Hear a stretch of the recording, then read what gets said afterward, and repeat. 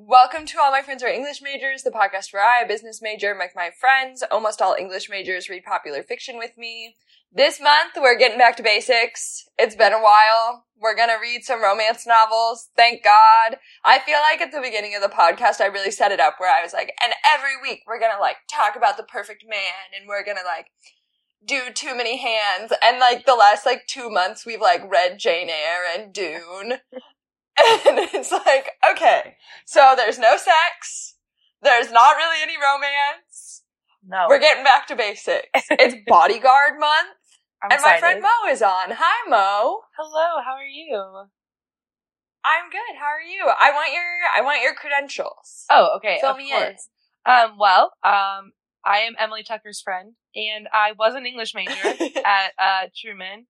And then I was an English teacher. So I got a lot of that English knowledge for you. But now I'm just a casual enjoyer of books because I don't teach English anymore. So I'm getting back into my, reading girl era because there was a time where I was I can't read any of my off time because that's all I'm doing for work. Yeah. So now I've joined a book club. I still use my English major, annoying. I know more about this than you do sometimes at book club, but that's okay. I'm much better about it now than I was, 2 years ago. I think doing this podcast is actually so good for my ego because I read definitely just as a casual enjoyer. So It is really fun to hear people who read differently than me talk to me about books. Of course. I think that is so much fun. And I don't know, my mom's been in the same book club for 25 years. Mm-hmm. But the third Thursday of every month, I'm not going to have that free 60% of the time. It is astounding that they managed to get that set because not me. I'm in a book club with mostly all teachers, and we were we're just going to do it one summer. It's going to be fine. And then we had so much fun, just reading casually over the summer that we were okay, we're going to continue. So we've been doing it for over a year now, I guess. We just had our last one on Tuesday. We do it randomly. We don't do it every. Oh, okay. So we'll someone we'll sends pick a text. We're yes. I love this. Let's do it. Yeah. So we're gonna say we usually do it once a month. Every once in a while we'll be no October. October's too crazy for us. But we're pretty good about doing it once a month. Yeah, it's really fun. We just finished reading The Supper Club. I don't know if you've ever read that book. I have not, but I will put it on my list. It's pretty good if you're a casual enjoyer of Sally Rooney. It's not Sally Rooney, but I would say it has her esque there. But we had the kind of a crazy book club based on that one. I'm not gonna get too into it because our book club is our book club, but it was really fun. So fair. I respect it. And I love just having a girly group where we get to discuss books and then drink wine, which is the epitome of book clubs. So, yeah, I feel sometimes I'm I don't think I should trust celebrity recommendations. I gotta tell you, I have never not liked a Reese Witherspoon book club pick. Okay, I agree with you. Reese is great at picking books. She's amazing at it.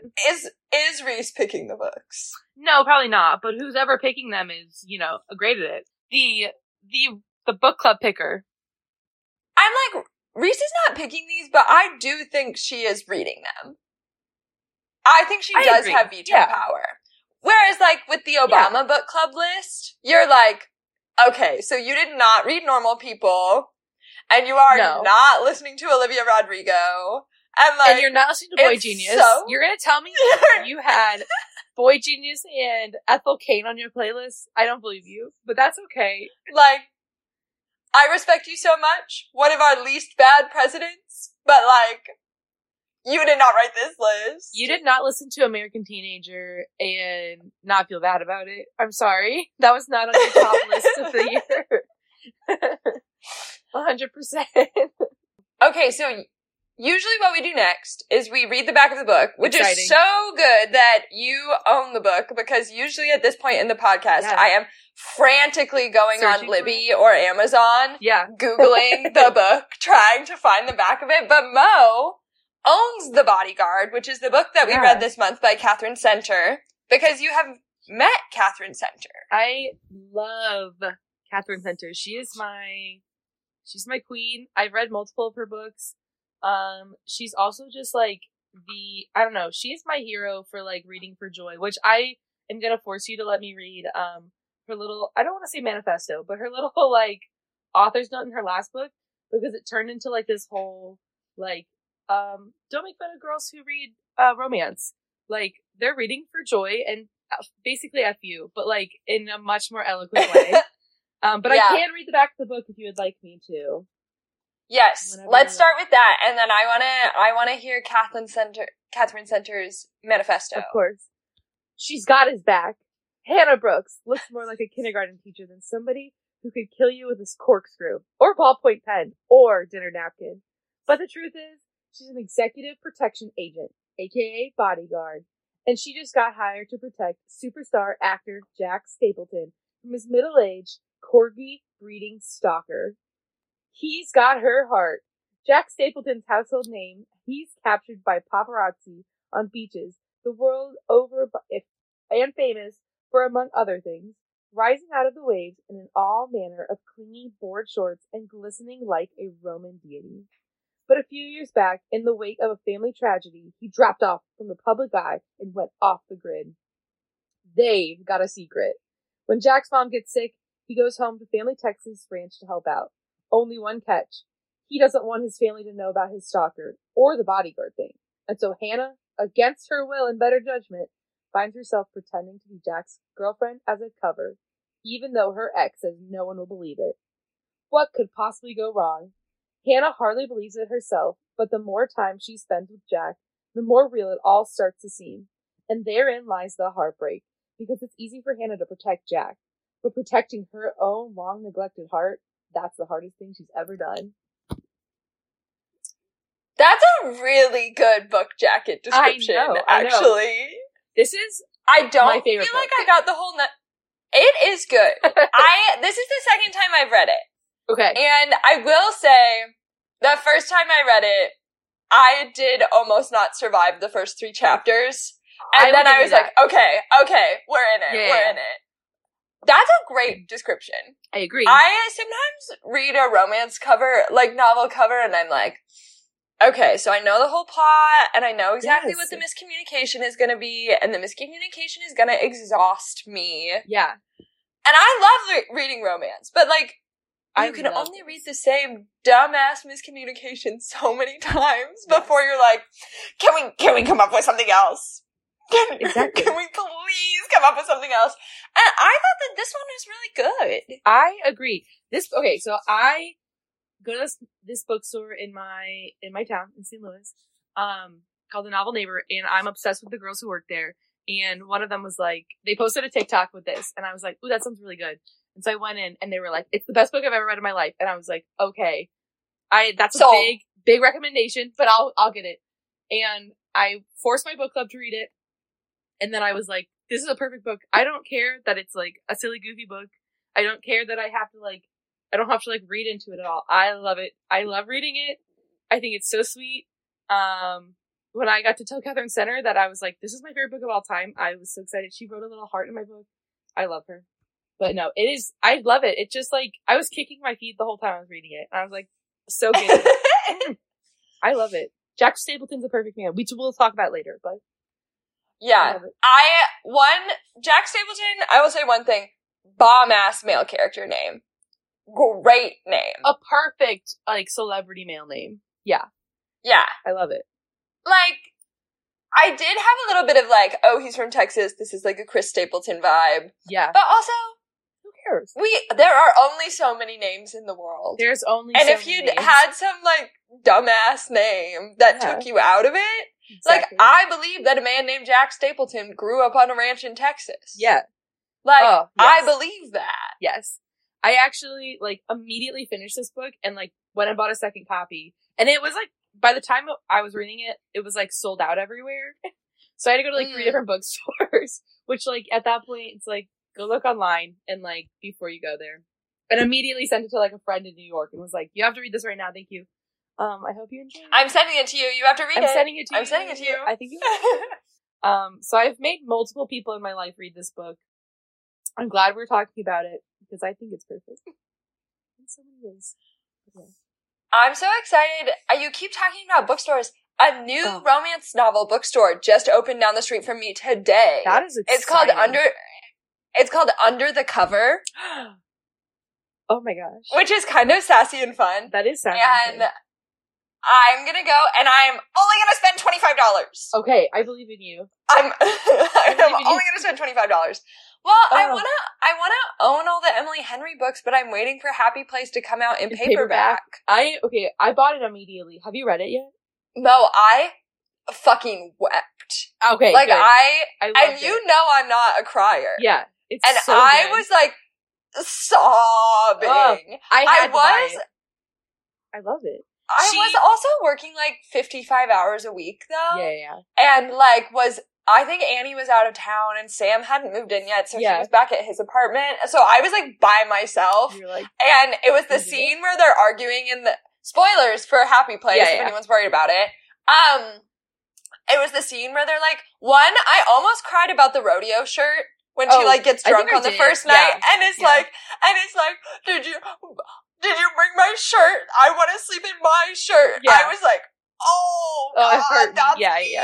That's me. And then when they're arguing in the bathroom and they're figuring out like what has happened, that scene specifically, I was like, if this ever happened to me, I know.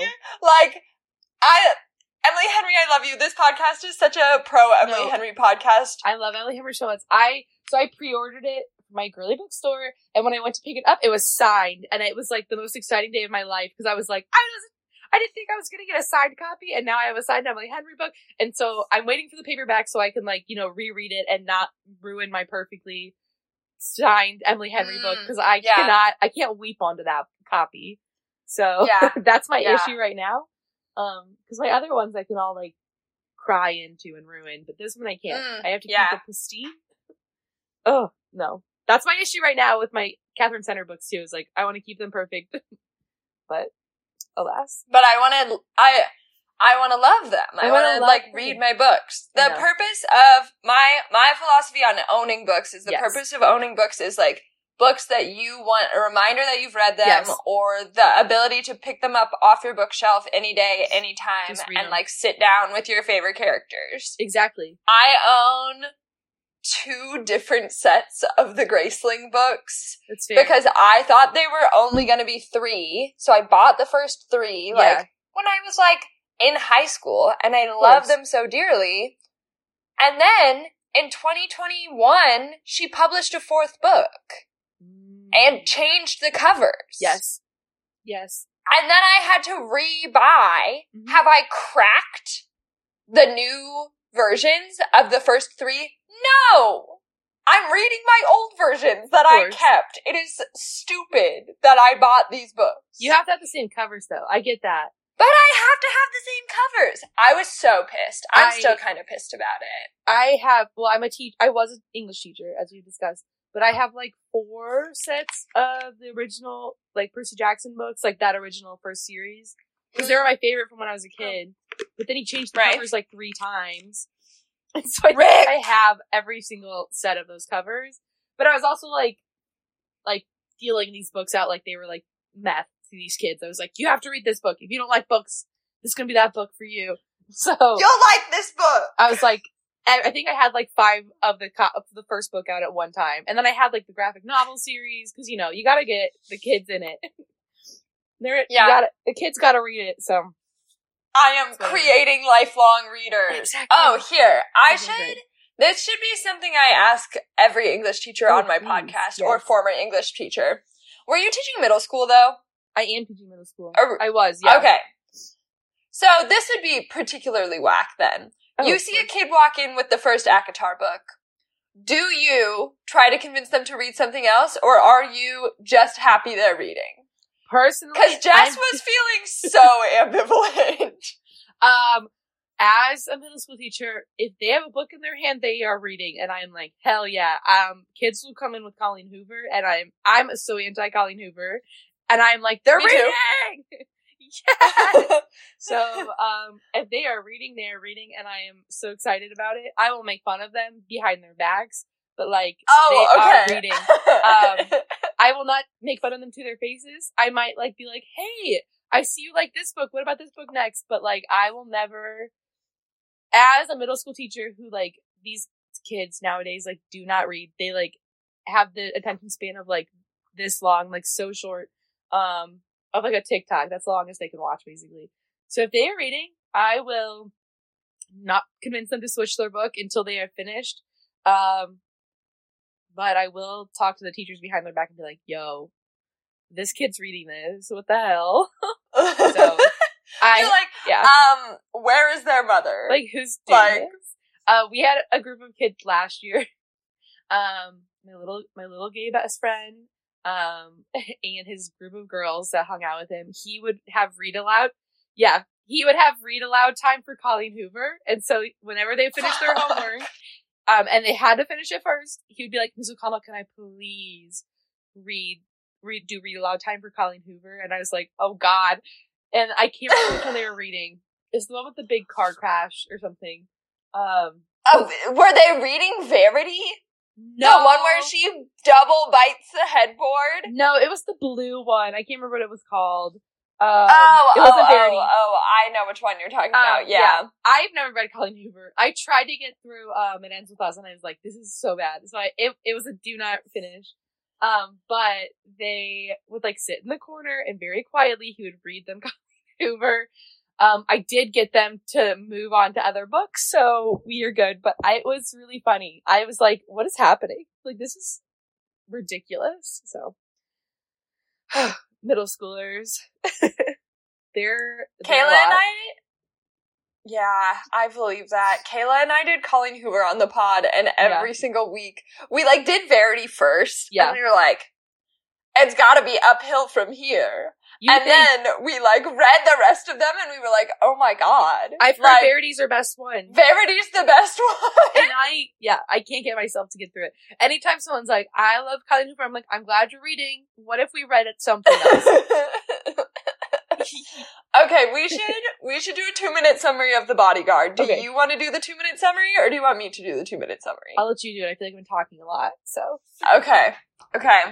So this book starts with Hannah Brooks' mom dying. Yeah. And Hannah has no coping skills, and she drags her ass into the office day after the funeral, eyes bloodshot, has slept on her closet floor, which, like, haven't we all? Yeah. We have. At least Mo and I have. And she goes in the office, and she goes to her boss, and she's like, put me on a trip. Send me to Madrid. I'm supposed to be in Madrid for work right now. And he's like, go the fuck home. You look insane. I'm not letting you do anything until you grieve. And her boyfriend, who she works with, drives her home, and on the car ride home, asshole Robbie, dumps her and is basically like, you were never emotionally available to me. And he goes on a trip to Madrid with her best friend Taylor to be bodyguards. Mm-hmm. And a couple of weeks later, everyone, like, comes back to the office. Hannah has, like, chilled the fuck out, like, 2%, which was apparently enough for her boss. Yeah. And her boss is like, okay, this is the biggest client we've ever had. Hannah, you're gonna take lead on this. You are gonna be Jack Stapleton's bodyguard. And the whole room kind of, like, descends into chaos. And Hannah is acting so chill on the outside. But on the inside, she is like, oh my God, that's the hottest man I've ever seen, and I do have a crush on him. And she shows up to his house. He thinks she's the cleaning lady. He's kind of rude, but, like, not on purpose. And then she, like, gets his blood and flips him over her shoulder because he doesn't believe she's strong enough to protect him. And then she leaves and goes back to the office because Jack is like, well, you know, you're supposed to, like, be my girlfriend. Like, that's kind of the whole thing, is so that we can, like, go see my mom. I feel like I'm skipping something, but that's okay. No. Because if I'm forgetting it, it must not be that important to the plot. And she goes back to the office, and asshole Robbie is like, no one's gonna believe that you're Jack Stapleton's girlfriend, you, like, plain little mouse of a girl. Like, they're really acting like Hannah is Jane Eyre. Ugh. I hate Robbie. Like, it's God. so fucked up. Robbie's the worst dude you've ever known. And she, like, drags him out of the room by his tie, and she's, like, poking him in the forehead and being like, what the fuck is your problem? Like, you're being a huge asshole. And et cetera, et cetera. And then Jack comes in on hands and, like, on knees, prayer hands, and is like, Hannah, please be my bodyguard. So she agrees to be his bodyguard. And later on, we find out that Robbie and Taylor, Hannah's best friend, hooked up in Madrid. And Taylor is like, he's different this time. He's gonna love me forever. And Hannah, like, cuts her out of her life. As she which should. I have things to say about this later. Okay. And Jack and Hannah go out to his parents' ranch. And they go out to his parents' ranch, and she's playing his girlfriend. She's got her red cowboy boots on. Actually, no, she's wearing sandals. This is a big deal, actually. Yes. That is a big deal. And she finds out that Jack, who disappeared after a car accident for 2 years, cannot drive across a bridge. He lets Hannah drive, and he walks across the bridge and then gets in the car. So we're, like, finding out about his traumas. And then we get to the ranch. His brother hates him. His parents love him. They're all trying to get along. Jack, like, gets in an argument with Hank and then walks out to the river, and Hannah follows him because she's like, my whole job is to keep you safe. But she's wearing sandals, and then she goes in the river, and then the river almost washes her away, which is, if you'll believe it, traumatic for Jack, whose brother died in a car accident with him, like, 2 years ago. And then they hang out at the hospital, they hang out on the farm, etc., etc. Hannah is going, I can't tell when he's acting, I can't tell if he likes me. And then they catch his stalker, the corgi lady. Yes. But they also, at the same time that they catch his stalker, Hannah gets noticed as Jack's girlfriend and makes it into the media. Mm-hmm. And suddenly Hannah is actually in a lot of danger. Yes. So Hannah gets, like, exiled from the farm because Jack isn't really in danger anymore because they catch his stalker. And she gets, like, locked in her apartment. And then her and Jack talk a little bit. And she yells at Taylor. And she yells at Robbie again, thank God. Yes. And eventually they all end up on the farm for Thanksgiving. Yes. And Taylor says a lot of really sweet things. Her and Jack kiss. Yeah. They kiss a little bit. They kiss a little bit. And then he's like, let's go on a date tomorrow. And she's like, bet. This is the best day of my life. And she goes home. And she puts on a slinky red dress. And she shows up to his house in town. And he opens the door and he's acting really weird. He's like, Taylor, that was just acting. I can't believe you ever thought that I would want to be with you. Yeah. And he, like, pokes at every single insecurity she has the whole book. And then she goes back out to her car, and she thinks to herself, and she's like, I can tell when he's acting. Yeah. And that was acting. And she goes back into the house. She, like, finds a corkscrew, because she's like, something is wrong. There's someone else in the house with him. And she, like, goes up to the roof, gets shot. Yeah. By a fan who hates Jack Stapleton because his wife left him because she was so in love with Jack Stapleton. And then he's acting crazy, and he's like, I brought Jack up here, so he had to watch me kill myself. Yes. And then Jack and Hannah, who have learned so much about themselves and about loneliness and blah, blah, blah, this whole book, are like, no! And then they do some, like, heartfelt mental health stuff, and then they save his life, and then 2 days later, they get to go on their actual date. Yes. And then the book kind of ends. Cute. Oh my god. I think that could have been, like, maybe 6 minutes, but that's okay. That's okay. We're all right. I'm literally okay with it. Okay, did I miss anything important? I think I want to add about Jack's mom, because the whole time, she's like, girlfriend, he's in love with you. And, like, Hannah in her head is like, no, he's not. He's acting. And Jack's mom the entire book is like, I know my son. That man's in love. And, like, I think it's so cute. Oh, and these are just, like, very small details about the book that I'm bringing up. I'm sorry. She has a little No, that's okay. She's got a little safety pin necklace the entire book that her mother, like, I guess passed down to her. And it's like a little safety pin that has beads on it. And she wears it as a necklace. And there's, she loses it at one point. And Jack goes and searches for it and finds it for her. And this is like one of those points where she's like, he doesn't like me, like he can't stand me. And he goes and he finds this necklace for her. Genuinely one of the most amazing things in the whole book. A fun fact about that is Catherine Center came and visited the bookstore that I love to go to, and she made a bunch of safety pins with beads on it and left it for the bookstore. And so I have one because when I bought the Bodyguard, anyone who bought the Bodyguard got to get a little pin from her. So it's on my teaching lanyard. So, okay, I love that. Yes. I did forget that. And that is actually very sweet. Yeah, it's one of my favorite details of the book is like, there's like just very small things because he's like, let me carry you. You're wearing sandals, you idiot. Or like, he like notices her safety pin necklace. Like he's like, you're missing it. And then he goes and finds it. And she's like, he just ran away. Like, blah, blah, blah. I don't get why he did that. But he was actually going to find her necklace. Oh, those things. Those little things are just things I love about the book.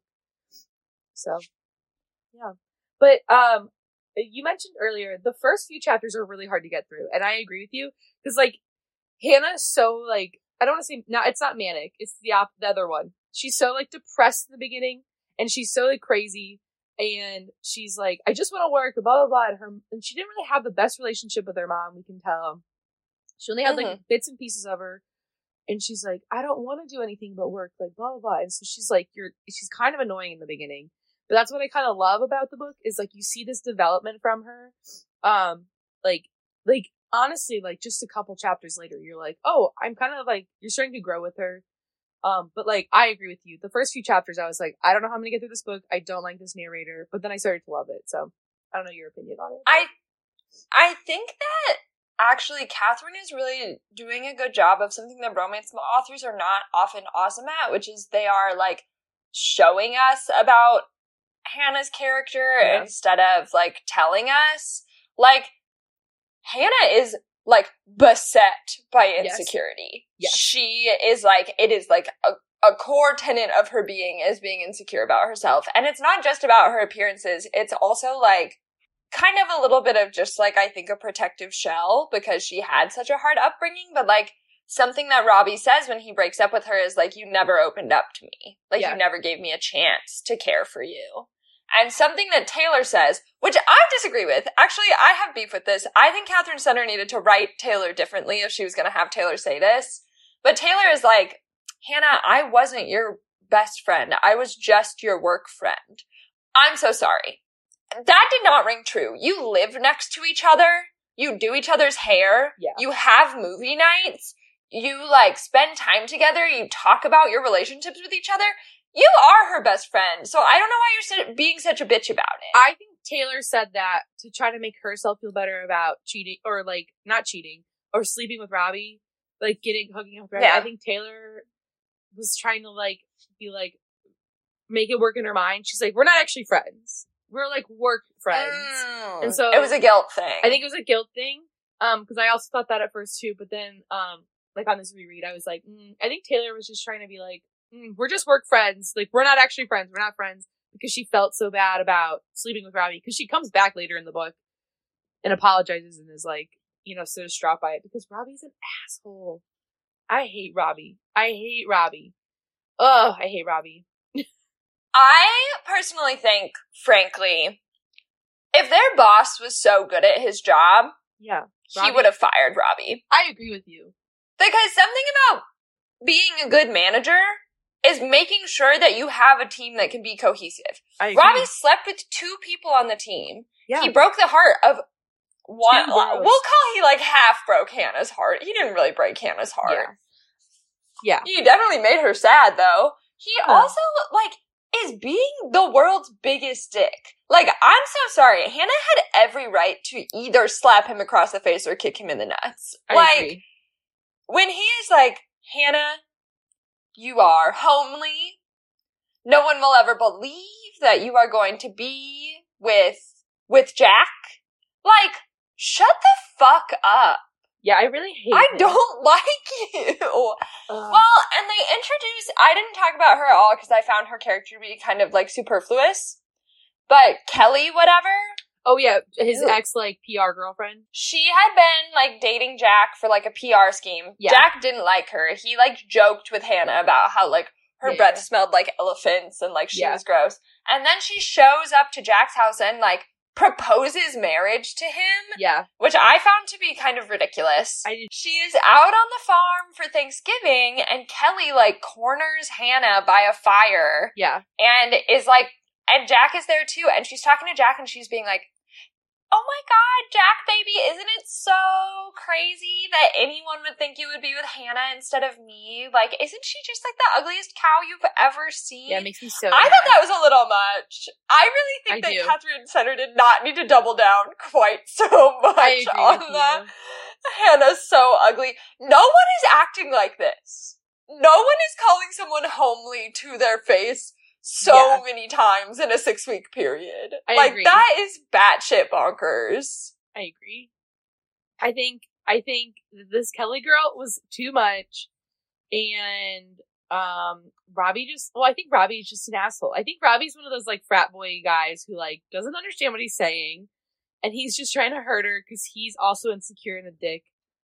I don't know. There's just a lot about him that I also love that Jack only calls him Bobby. Hell yeah. I think that's hilarious. He's always just like, this Bobby guy. And she's like, his name's Robbie. And he's like, okay. And like to his face, he'll be like, okay, Bobby. And he's like, my name's Robbie. And he's like, oh, I don't remember. Sorry. Like, I think that is so funny. Well, don't hit my keyboard. Sorry, my cat. I think. No, that's okay. I think that is like such a funny little like dig at this guy who like is so like, he thinks so high of himself, and, like, everyone else is just like, okay, Bobby. Like, that's hilarious to me. I think it's really important to disrespect men. Yes. I agree. So, and, like, specifically, like, this doesn't do anything but make Robbie feel crazy. Yes. Like, this is, like, the, like, gentlest form of gaslighting that you can do, and it's perfect. It is amazing. I agree. Like, I love it. Let's see. We can talk about the setting a little bit. Mm-hmm. Specifically, this is a one-off comment. Yeah. I read this book for the first time when I was, like, in the depths of my Only Murders in the Building era. Yeah. And they, like, the ranch is on the Brazos River. Yeah. And I was just like, Steve Martin's on the farm. Steve Martin is on the farm. He's there. Stay the whole time. I was like, there's no way that there are, like, two characters, this river and Brazos. Yeah. Like, at the forefront of my mind at all times now. I was like, this is bizarre. Like, very, Doofenshmirtz, like, if I had a penny for every time that I thought about the name Brazos in November of 2021, like, I'd have 2 nickels. But isn't that weird? Like, oh, I wish I had actually quoted that correctly, but I do not have it memorized. So, I'm just gonna be wrong about it. I found out, like, okay, so, like, the bridge thing with the river and everything, we are a book club, and I found out that one of my very good friends, I had not known this about her, is deathly afraid of bridges. We're like, what? And she starts telling us, like, here's what you need to do if you're ever, like, in a car, and, like, your car goes off the bridge, and we're all like, why do you know this? She's like, I'm very scared of bridges. And I was like, okay, like, Jack Stapleton over here. So, like, book club was very, like, informative that month. We learned how to get out of a car if you start drowning. She was very prepared to tell us what to do. She's like, you need to immediately roll down some windows. And we were like, okay. Like, try to get the door open. And we were like, I don't know how to do this. And then I started thinking, like, what if I go off a bridge now? But the river played a big role in my book club that month. I have never, like, I don't feel the call of the void in that I, like, drive over a bridge and I'm like, maybe I could just turn my wheel. Like, I don't feel the call of the void that way. But I, like, every time I drive over a bridge, I'm really like, okay, what would I need to do if I went off this bridge right now? And she knows. She's prepared. I just, like, I can't believe how many people are suffering from, like, chronic anxiety who just, like, are never gonna be diagnosed and are never gonna, like, get help for it. It's just gonna be like, okay, now every time I drive over a bridge for the rest of my life, I'm gonna think about what would happen if I went off it. Yep. Like, I'm on anxiety meds, and now I'm thinking about it constantly. I'm like, well, dang, what are we gonna do? Yeah, I feel like, you know, eating disorders are the most communicable mental illness, but like the second most communicable mental illness might be anxiety. I think it is. I think we all have it. I think some people have it worse. But yeah, I mean, we all know. I think a quote that was said once by the Frisbee team was like, "It's not a day until Mo cries." And, you know, that's probably because I was undiagnosed with anxiety by that point in our life. Are you crying less? Yeah, I am. Now that I'm on anxiety meds, you know, I don't cry every day. We're good, guys. You know, we've chalked it up to once a week, so doing so much better. You know, that's not bad. I know. That's real. Once a week, I think, is really normal. I agree. I will say, when I was at my first school teaching, I cried every day. I'm at a new school, and I really like my new district, so like I don't cry anymore. The first year of teaching, that was a cry every day situation. I do think about crying every day, but I don't, and you know that's the difference. That's growth, Mo. That's good. You know, I actually think that I'm growing as a person because I'm crying more. Okay, I like it. I used to cry like once every 8 months. Oh, yeah. But it was like a full, like, nasty, breakdown. Like, breakdown, like sobbing. And like, you know what?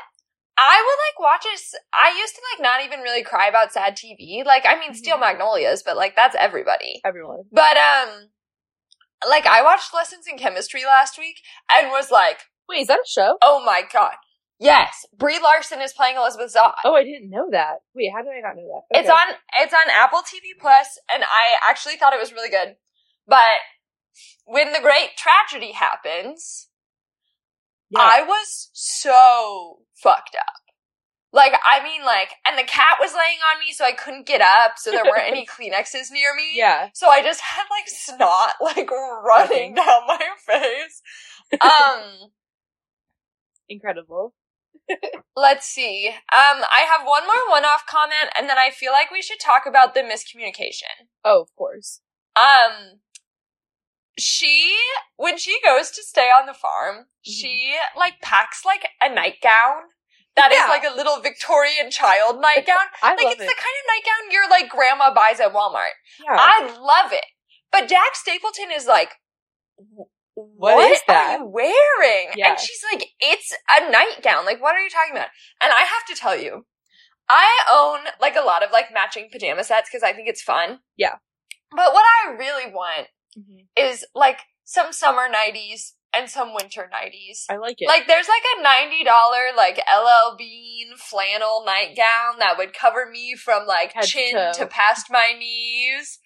And, like, buttoned all the way up. And it seems so cozy. Yeah.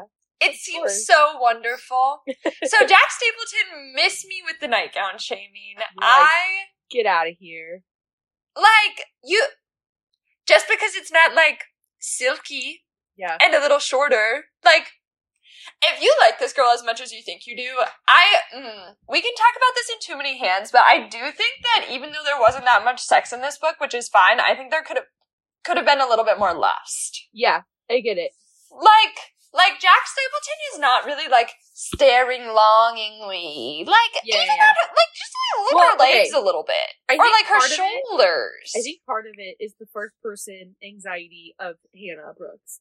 Is, like, she's not paying attention to it. Like, I think she's more like, he's not looking at me, blah, blah, blah. Like, and every time he does look at her, she's like, she's blowing it off. So I think part of it is just, like, our unreliable narrator is we're not getting that. I will say I really love the hospital scene where they're, like, in the closet. Like, that first scene. Love that one. But, I do think we could have gotten more of that, like, oh, he's longing at me. But I do think, like, that's something we get in books that are first person for, like, characters who have known each other for a while.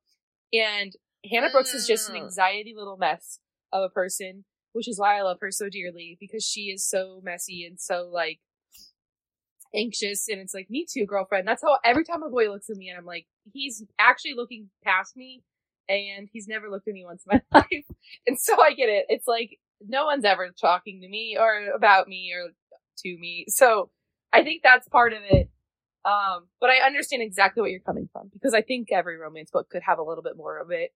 Except for Colleen Hoover. She should stop writing. So I think it's because I know that you and I disagree on this, but I really like Allie Hazelwood. I know you do, yeah.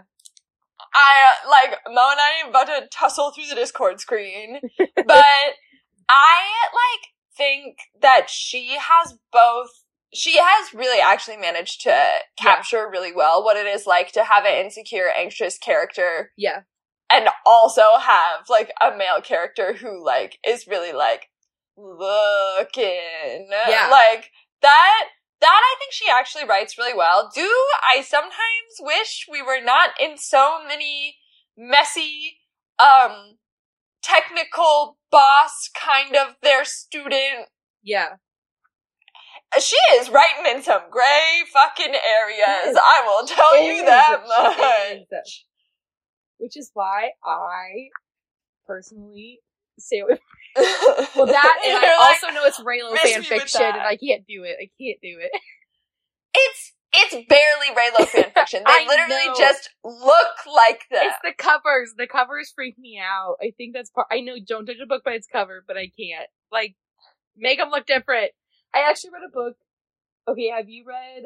There's another Raylo fanfiction book that I didn't know was Raylo fanfiction until we were at book club, and they were like, "Yeah, this is based on them," and I was like, "Are you kidding me?"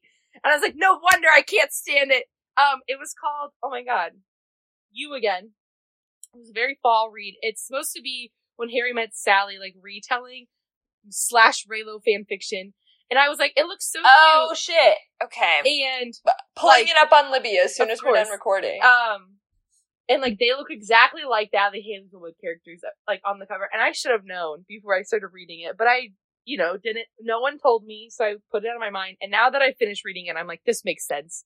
And I'm like, dang it, they pulled me in. I unfortunately think that just this podcast should just really be renamed Emily Loves Adam Driver. Yeah. Emily Loves Adam Driver, and that's fair enough. I'll give it to you.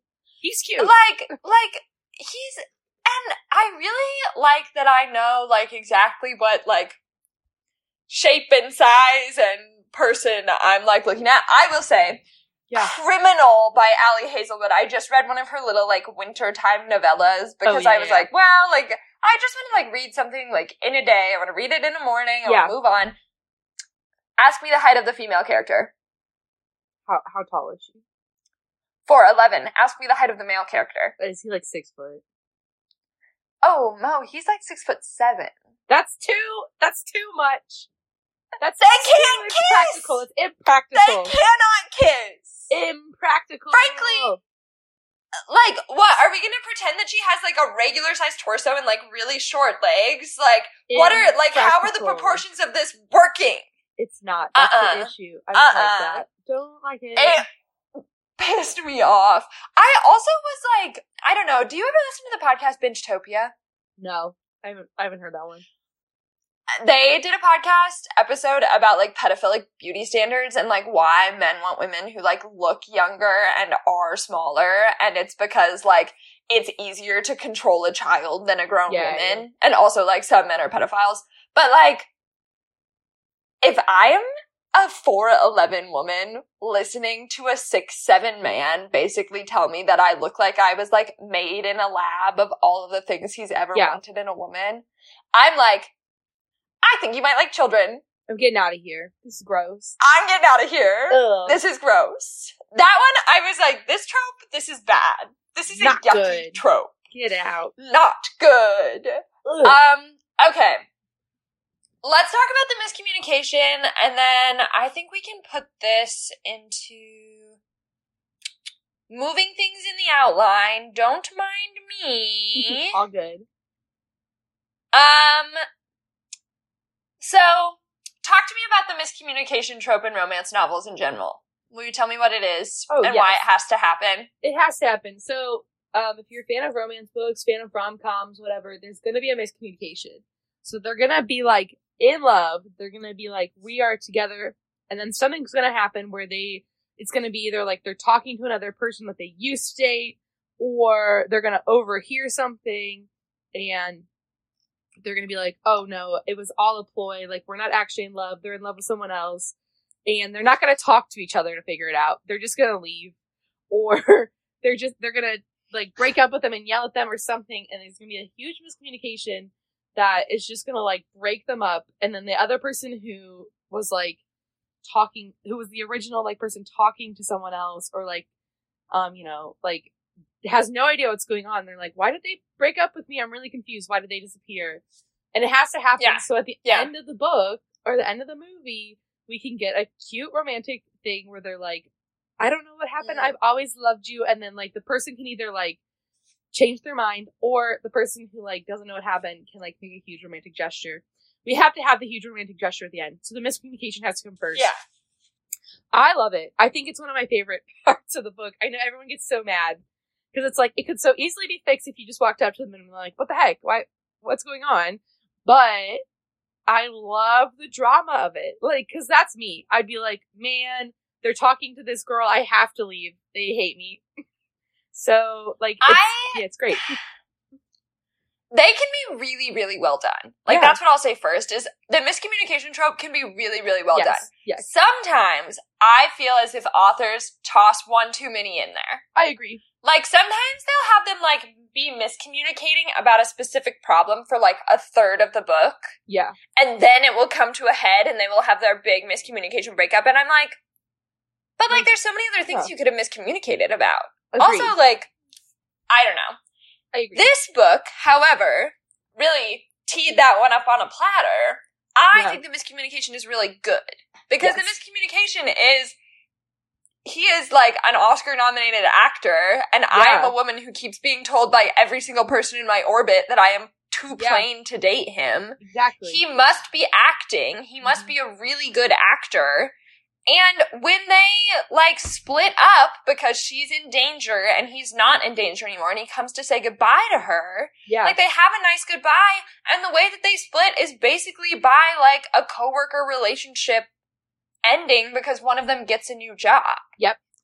And it's, like, sad, and you wish it wasn't happening, and then, like, it does. And I think that that's really good, because you're not, like, banging against the glass being like, no, you're just like, okay, like, this is sad, and obviously she's gonna fix it, but, like, this is as realistic as a tiny woman becomes bodyguard for extremely hot man on a ranch in Texas can be. I agree. It's so like, you were still sitting there. I mean, I was still sitting there reading it and being like, no!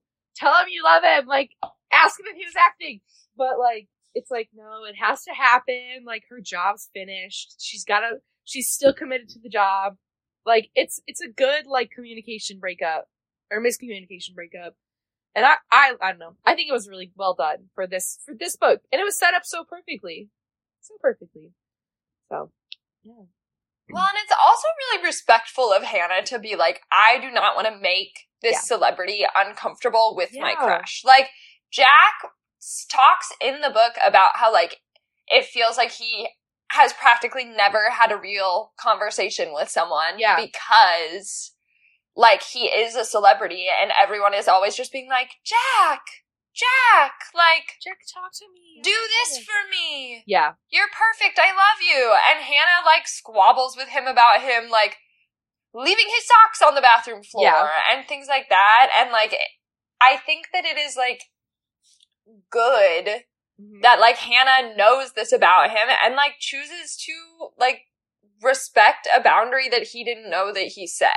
Yeah. Like, I think that that's also good, because if she had, like, thrown herself at him, it would have been like, oh, well, now you are just like other girls. Yeah, I agree.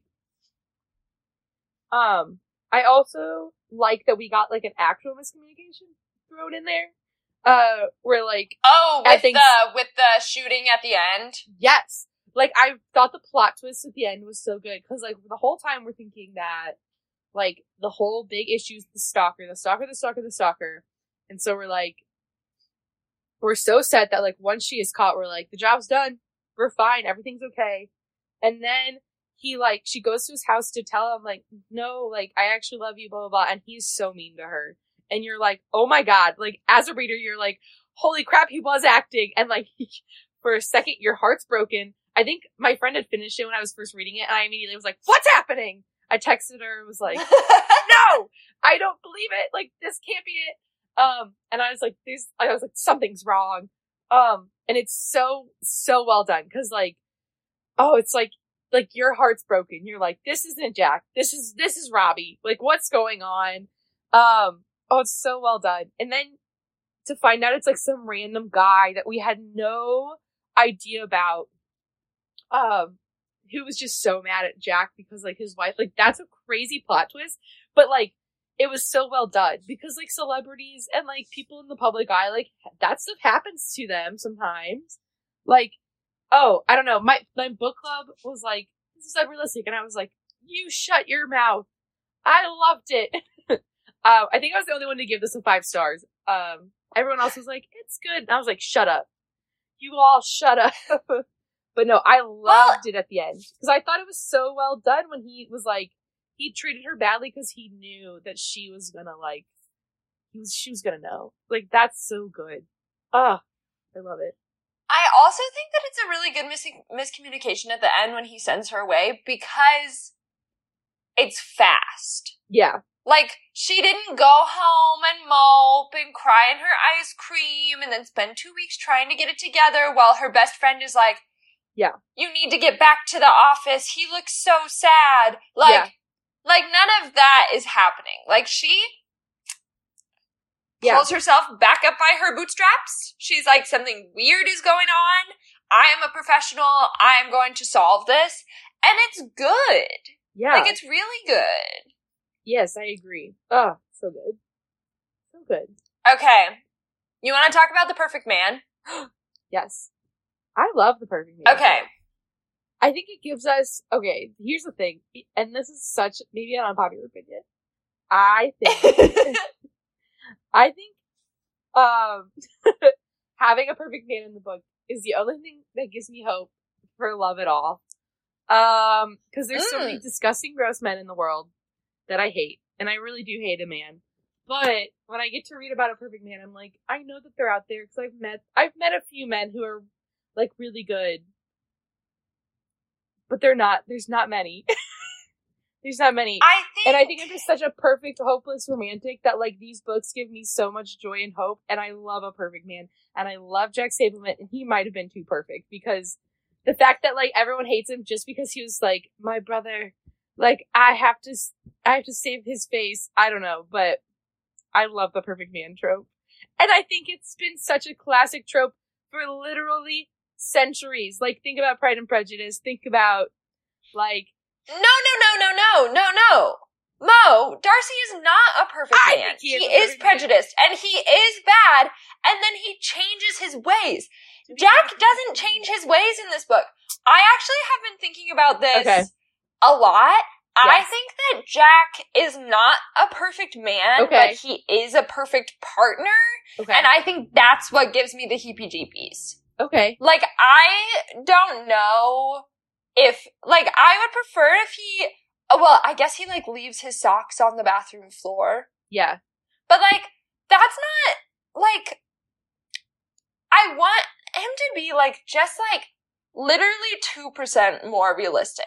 Okay. Like, I want him to, like, maybe, like, get mad at Hannah for how insecure she is. Okay, fair enough. Not in a mean way, but just be kind of like I can't believe that you don't see yourself the way that I see you. Yeah. Like, something like that, with, like, a little bit of a tone. Yeah. You know? Yeah. Like, I want him to, like, have an emotion. Okay. And I don't think he's that emotional this book, besides, like, having anxiety. Yeah. Okay, same. And also, like, hiding the truth about the death of his brother. Like, those are the two things we really find out about him in this book. Fair. And none of them really have to do with his relationship with Hannah. And that is what worries me a little bit, is he heroically carries her back from the river so she won't step on a snake. And he's so heroic and giving, and I'm kind of, like, I'm waiting for the human shoe to drop. Like, I'm not expecting him to, like, Two-Face flip around, but I'm waiting for him to show that he, like, is human in a way that I'm, like, not really seeing with him as, like, a partner. See, I think I read this a little differently. I think the way he, like, yells at her for, like, the river, where he's like, why did you wear those sandals? Or, like, the way he carries her back isn't, like, he does get mad, that's true. I don't think that's him being, like, I'm a heroic person. I think he's doing it to be like, ugh, you're so annoying. Why didn't you know this? So I think there are, like, yes, he is, like, one of the most perfect, like, male characters in a book. I think that is true. But I also think he has his, like, little, like, oh my gosh, I can't believe you didn't know. But that's because he's scared. Well, yeah. I read that as fear. See, I read it as, like, you're a bodyguard and you didn't. This like, bitch. This bitch didn't do her research. Like, oh my gosh. That's how I read it. Which I kind of loved, because he was like, are you kidding? You don't know about the Thames River, or the Thames River, or whatever. Not the Thames. The Brazos. Sorry. You don't know about this river? Are you kidding? Like, I feel like it's such a boy from the country who's, like, showing you his house for the first time. Who's like, you don't know about this? You didn't wear closed-toed shoes. You don't know about the country? And I feel like that's, like, I don't know. I do personally love that he's perfect, because I do love watching a rom-com where you're just like, like, the miscommunication is that, like, he is perfect, but we all don't think he is. So, like, yes, in Pride and Prejudice, I'll give you that. He is prejudiced. But, like, in the retelling of Pride and Prejudice, my favorite, Bridget Jones's Diary, Mark Darcy is a perfect man. And the miscommunication in the story is that we all think he's not a perfect man, but he's actually, like, the most perfect character of all time. And we all love him for it. Like, he is a classic gentleman. And the whole time we think he's not, but he's actually, like, amazing. And I love it. Those are, like, my favorite characters. And I think it's because we just don't get to see it in the real world. Like, I don't know. I feel like every man I know is actually a horrible... I mean, they're not. But I, like, even the ones that I, like, dearly love, I still find, like, things that I'm like, oh my god, shut up. I can't listen to you talk anymore. And, like, even, like, my best friends, I'm like, oh my god, I don't want to hear you speak to me anymore. This is not a man's opinion anymore. And so, like, I don't know, and this could be just, I don't know, inner misogyny or something, but I do love a perfect man in the book. So, I love him. And that could just be me, like, falling into the romance trope very hard in this loving a perfect man. But, because I get really annoyed when they're not. When they're, like, so overly annoying in books, I'm like, why aren't you better? So maybe that's just me, like, hating an annoying man. Have you read The Spanish Love Deception? No, I haven't. Don't. Okay. Put it on my do not read list. It's too long. Sam and I read it for Hateful Coworker Month. I think we just realized we kind of hate Hateful Coworker Months because the men are, like, terrible. Yeah. They're terrible. They're not good. And then they're like, why didn't you know that I've been in love with you for years? Probably because you were being a huge dick. Like, how the fuck is she supposed to, like... How is she supposed to know? Whatever. Sorry. Off topic. Yeah. I also, and maybe we can talk about this in CompCon, because I don't know if this is going to happen with other guys in the novels that we're going to read. Yeah. But, literally, maybe authors are just trying to be realistic about the male population in the US, but, like, 50% of these men at some point in the book will be like, oh yeah, I had perfect brothers, but I have ADD and I was just always the fuck up in the family. And it's like, why does every single one of you have the same life story? Why do you all have ADHD? Like, and why do your parents hate you? Or you say that, but then the relationship we see most of the time is that they love you and miss you and want you to be around more. yeah. Like, I'm gonna copy this into CompCon, actually. Because I want to see if it happens again. Okay. Sounds good. I think that would be a fun little, thing to watch out for. Because I think you're right. I think, like, there are so many, like, men in books where they're just like, my brothers are perfect and I'm not. And it's like, okay. I think you're And then the girl is like, too. I think you're perfect. Yeah. And it's like, is this a little, and maybe, again, me just seeing men in real world, is this a little manipulation tactic for you to get the woman? Oh. Who knows? I don't know. I don't know. I am not dating a man with ADD, so I, like, don't know what it's like. Yeah. I'm living with ADD, and so I don't really want to date a man with ADD. My best friend is, and every day she tells us, well, A, I surround myself with the same people. You are all the same. But B, she's like, he forgot to, like, feed himself. Why is this happening? I mean, me too, but, like... Oh, God. It's so, she's like, I have to remind him to, like, eat. And I'm like, that's like a toddler. Ugh. But lots of medication for ADD also, like, is an appetite suppressant, right? So, like, that might be part of it. Like, if you're never hungry, you're not like, I gotta eat dinner. Yeah, but they're usually...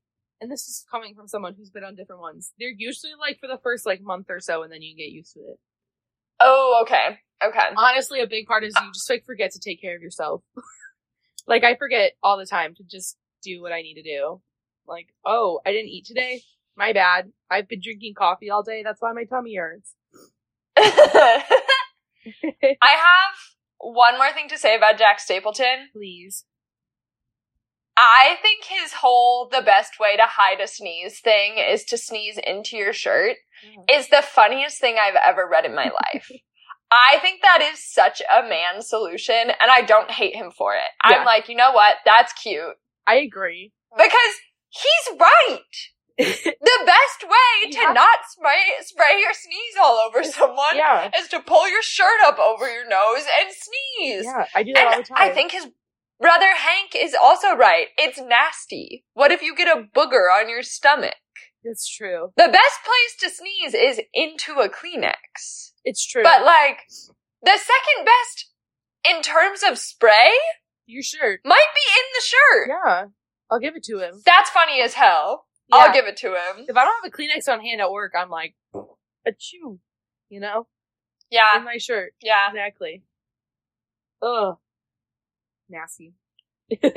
Boogers really get me. Ooh. I will say. In a classic turn of events, I did forget to put any Goodreads good thing comments pull it up. We can pull it up. Okay. I'll monologue about Too Many Hands for a little bit while you find a good one. Oh, please. Yes. Please do it. There's not that much sex in this book. There's like one makeout scene, which is fine. And I've already spoken on how I wanted it to be a little more lusty. Although I do think you refuted me very well on that. I think you're right. I think she's too insecure to think that he is looking at her with any sort of lust. I think that this book actually kind of had the I can't believe I'm saying this, but I think I'm exiting my ultra smutty era. I love that. I'm kind of like, yeah, we could read one of those every once in a while, but like, I don't want the sex to be the driving plot of the book. I want the plot to be the driving plot of the book. Yeah. With a little bit of being a little bit horny mixed in. So I think Catherine Center actually balanced this really well. And also, like, there were never too many hands. He never did anything superhuman. Like, generally, you read this and you're like, that's hot. We can move on. Yeah. Okay, so it's not on Goodreads. What the heck? Yeah, you look it up. It's not on there. Yeah, it is. I'm like, why is it not showing up on my thing? Oh, I was spelling bodyguard wrong. I'm an idiot. Guys, I might have taught English. There is the Mo Connell that I know. I was spelling A before you. Okay, first off, what? I'm not going to get into it. I might have taught English, but I can't spell to save my life. Okay, so it's a 4.0. It's a 4-star. That's the average. I think it should be higher, but whatever. Do you want 1 stars? Do you want 4 stars? What do we want? Here, I found a 1-star. Okay. I think that this 1-star reader formed her opinion reading the first chapter and then sipped on Haterade the rest of her If it's the read. one that I'm looking at, then I think you're right. Actually, I knew I would hate this book when I read the very first line. Yep. My mother's dying wish was for me to take a vacation. That is the most random dying wish I have ever heard of. You know what's funnier? She chose Toledo, Ohio as her destination. I'm so sorry. This woman has not slept in like 36 hours. Her mom just died. Her mother that she was estranged with, also who she thought was sober, and then her mother died of liver failure. Yeah. So, like, she has had a whirlwind of a week, Matilda. Ugh. And all I'll say is that if you think she's making rational decisions while being awake for 36 hours after the death of her mother, you can fuck off. Literally. I hate it. Like who is out here grieving and like making good decisions? No one. Oh my god. No one. I'm so sorry to interrupt. She put in this review, Jack was named sexiest man alive twice, yet he had as much sex appeal as Danny DeVito. That's fucking rude. She's wrong. This is a bad review. I don't usually like read a review on the pod and be like, this bitch is an idiot. But like, I'm anti that review. I think it was bad. This is not good. She also called him Jake. If you don't even know the petite, ordinary, maybe stumpy legged. She said that's how this review starts. Very boring and lackluster. Are you kidding me? I don't like this girl. I've decided, I'm gonna report, I'm just kidding. I'm gonna report a comment on air, everyone.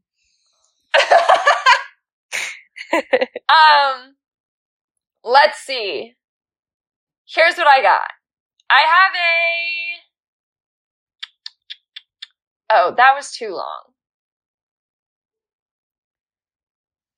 I do think this book is coming out. Someone said, I hope this book comes out on Netflix as like a movie. I think it is coming out as a movie. That would be good. One of her last books just came out as a movie on Netflix, and it's really cute. Well, searching the Bodyguard movie isn't going to help me at all, because it's just going to pull up the actual Halle Berry movie. Yeah. I'm looking up The Bodyguard, Catherine Center. Oh, okay, there we go. Movie? Let's see. Oh, a lot of these reviews are from, most of them say, like, Happy Publishing Day, which makes me think that a lot of these people were sent, like, early copies to write reviews. Yeah, I think a lot of them were. Interesting. Oh my god, Catherine Center rated it 5 stars. I was like, maybe I shouldn't do this. She's so funny. First off, I love her. She's literally, I saw her speak at the library, and she's like she's so funny. Like, genuinely so cute. Wanna be her friend. She's just like somebody's mom, like, writing these books. Oh, she's so funny. Yeah. Sorry, my cat's about to eat a command strip. Oh my god. She's really annoying. It's an audio medium, so what people couldn't see was Mo just picked her cat up with one hand, moved her over her head, and tossed her onto the ground on the other side. We do this a lot. Let's see. Here, I have a 3-star review, and I think that I'll just read the last paragraph. While this didn't blow me away, I still liked it well enough, and I know that Center's writing and storytelling can work for me in the very best way. So moving forward, I will just make sure I'm in the mood for her brand of sugary rom-com before diving into her next release. Because I really want to like them and know that it's possible. Yeah, I feel like that's fair. This person also said, like, I did just read my favorite book of the year before I read this one, so I don't really know how I was supposed to, like, write a fair review of it, essentially, because she was like, you know what? Like, I just read, like, the best book I've ever read, and then I, like, picked up The Bodyguard for something light afterwards, and you know what? It didn't hit. And sometimes a book doesn't hit, and I think it was really nice that this reviewer was like, you know, I might have fucked this one up. Like, this one might be on me. Yeah, like, I feel like if I'm in the mood for, like, a cutesy romance, I'm gonna read Catherine Center. If I'm in the mood for, like, a dark, like, I need to cry right now, I'm gonna read Sally Rooney over. You know? Like, you have to know when you want to read it. And then if I'm in the mood for, like, both, I'm gonna read Emily Henry. Because she usually's got a good mix of, like, weird, demented girl who's gonna fuck you up for a little bit. I love it. Who's gonna be cute and romancy, but she's also gonna be a little demented. She's gonna be a little demented, and I kind of love it about her. I'm so excited for her next release. Me too. Oh. Me too. But yeah, okay. Would you like me to read her author's note? Yes. Okay. We will end on the author's note. Okay, fair enough. No, I think this is one of the best, I read it on Thanksgiving break last year, and it was just such a, it was, one of the first books I read last, school year where I wasn't, teaching it, and it was such a little relief of, I'm not reading this to analyze it. I'm not reading this to, think it's, the best work of literature in the world. I'm reading it for fun, and, it was such a fun book to read. If this was a movie, I don't think people would be giving it such harsh reviews. Does that make sense? If it came straight out as a movie, people would be like, that's so cute. This is so cute. This is the cutest thing Netflix has put out in a while. Exactly. And so I think sometimes when we're reading books, people are so analytical of it. But when they watch it in, a movie format, they're like, oh my god, I love it. And I'm like, stop it. You stop it. Reading should be just as fun as books. And I think I've had to get over that a lot. Because, again, I was reading books analytically for so long as a teacher and as an English major that, I would take the stupidest little things in books and be things that were probably, one-offs. That, we're not supposed to be analyzed. And this is why it's bad. Things that were not supposed to be analyzed, and I could write, a paper on it, just because that's what I was trained to do.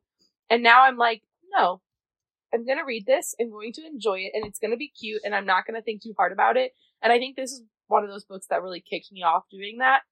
And I don't know, I really love it. I love a good, I love it. I love a girly book. I also love that it's the girl being the bodyguard in this book, which we haven't talked about yet, because I think we get so many, men are the tough ones who have to protect, and Hannah's over here I know I look like a kindergarten teacher, but I'm actually really strong, and I think that's really fun and cute, so. Yeah, it is good. Yeah.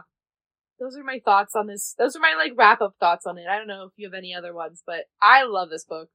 With my whole heart. I would recommend it to anyone. I have recommended it to anyone. So, it's so cute. Yeah. I think that I have said my thoughts. I want to hear her. Oh, here, I'll do my little end of pod spiel, and then we can end on the author's note. The manifesto. Okay, sounds good. This has been All My Friends Are English Majors. I almost did the intro. This has been All My Friends Are English Majors. Next week we are going to read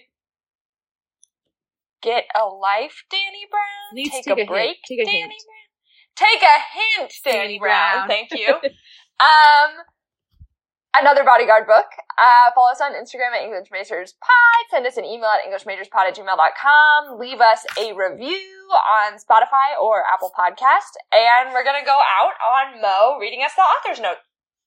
Okay, this is Catherine Center's, I want to say manifesto. 1 year for my birthday, I got a historical romance novel as a gift. After years of studying creative writing and serious fiction in school, I had never really read romance before, but I pushed past the decidedly non-literary cover and opened it up to the first chapter to take a look at it. 3 hours later, I was in the car driving to the bookstore to get another one. I felt like a person who'd spent her entire life eating boneless, skinless chicken breast, and I had just discovered chocolate cake. The book was delicious. It was blissful. It was life-changing. It redefined reading for me, and fun. It was the biggest writing epiphany of my life. I mean, I knew I loved stories. I'd been raised on Nora Ephron after all, but those were movies. Movies were entertainment. Books in my head, at least, were work, not play. After that first gateway romance novel, I spent the next several years reading historical romance in a blissful haze.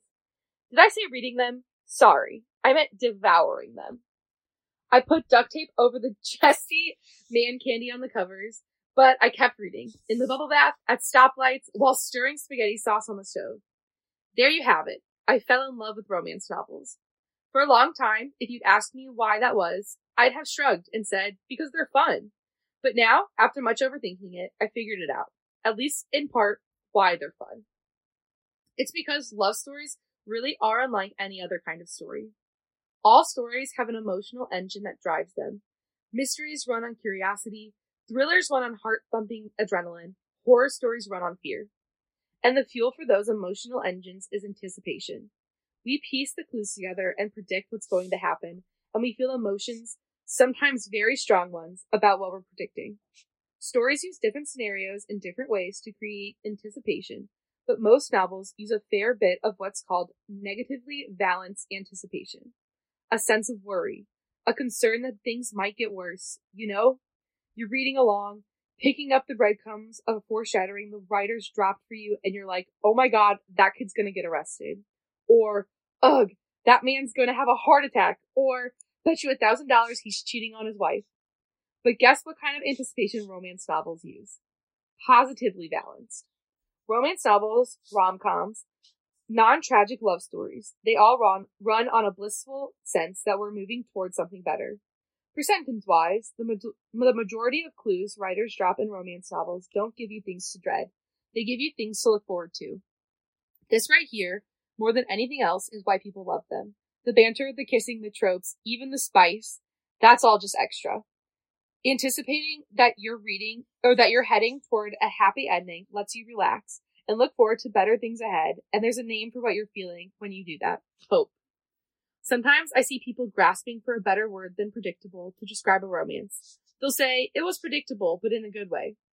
I see what they're going for, but I'm not sure it needs pointing out that over the course of a love story, people fall in love. I mean, of course they did. I don't think it's possible to write a love story where the leads getting together in the end is a surprise. And even if it were, why would you want to? The anticipation, the blissful, delicious, oxytocin-laden, yearning, infused, building sense of anticipation is the point. It's the cocktail of emotions we all came to feel.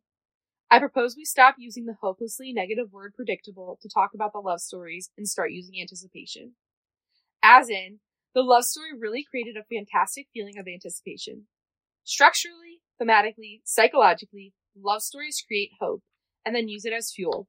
Two people meet, and then over the course of 300 pages, they move from alone to together, from closed to open, from judgy to understanding, from cruel to compassionate, from needy to fulfilled, from ignored to seen, from misunderstood to appreciated, from lost to found, predictability. That's not a mistake. That's a guarantee of the genre. Things will get better, and you, the reader, get to be there for it. It's a gift the love story gives you. But no type of story gets more eye rolls than love story. They're so unrealistic, people say, and they start another zombie apocalypse movie. What is that? Is it self-protection, self-loathing, fear of vulnerability? Is it pretending we don't care so we aren't disappointed? Is it some sad, unexamined misogyny that we as a culture really, really need to work on? I think love stories are deeply misunderstood, in part, at least because they don't work like other stories. Love stories don't have happy endings because their authors didn't know any better. They have happy endings because those endings let readers access a rare and precious kind of emotional bliss that you can only get from having something that matters to look forward to. Yes, misery is important, but joy is just as important. The way we take care of each other matters just as much as the way we let others down. Light matters just as much as darkness. Play matters as much as work. And kindness matters as much as cruelty. And hope matters as much as despair. More even so. Because tragedy is a given, but joy is a choice. Romantic fiction thrived during the pandemic, and there were lots of theories about why. People thought we were lonely, we needed escape, we wanted some laughs. All true. But I think more than that, it's because love is a form of hope.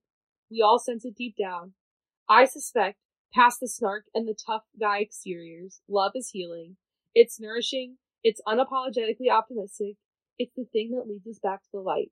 So I write stories about how love does that, about people healing from hard things and trying to connect and working like hell to become the best versions of themselves, despite it all. About the genuine emotional courage it takes to love other people, and about the joy that courage can offer us. I hope this story made you laugh and swoon. I hope it kept you up way too late reading and gave you that blissed out, long-laden, tipsy feeling that all the best love stories create. I hope it gave you something to think about and maybe a new perspective. But what I know for sure is that reading love stories is good for you. That believing in love is believing in hope, and doing that, choosing in that cynical world to be a person who does that, really is doing something that matters. Doesn't that just make you... Oh, Catherine! I know! It's just like, shut up, everyone who hates romance novels. Like, these are for the people who actually have hope. And I don't know. I love it. And just hearing her read that That's really loud, wonderful. I love her. She's my favorite. And everyone should go read her book, The Bodyguard. That's all I can say.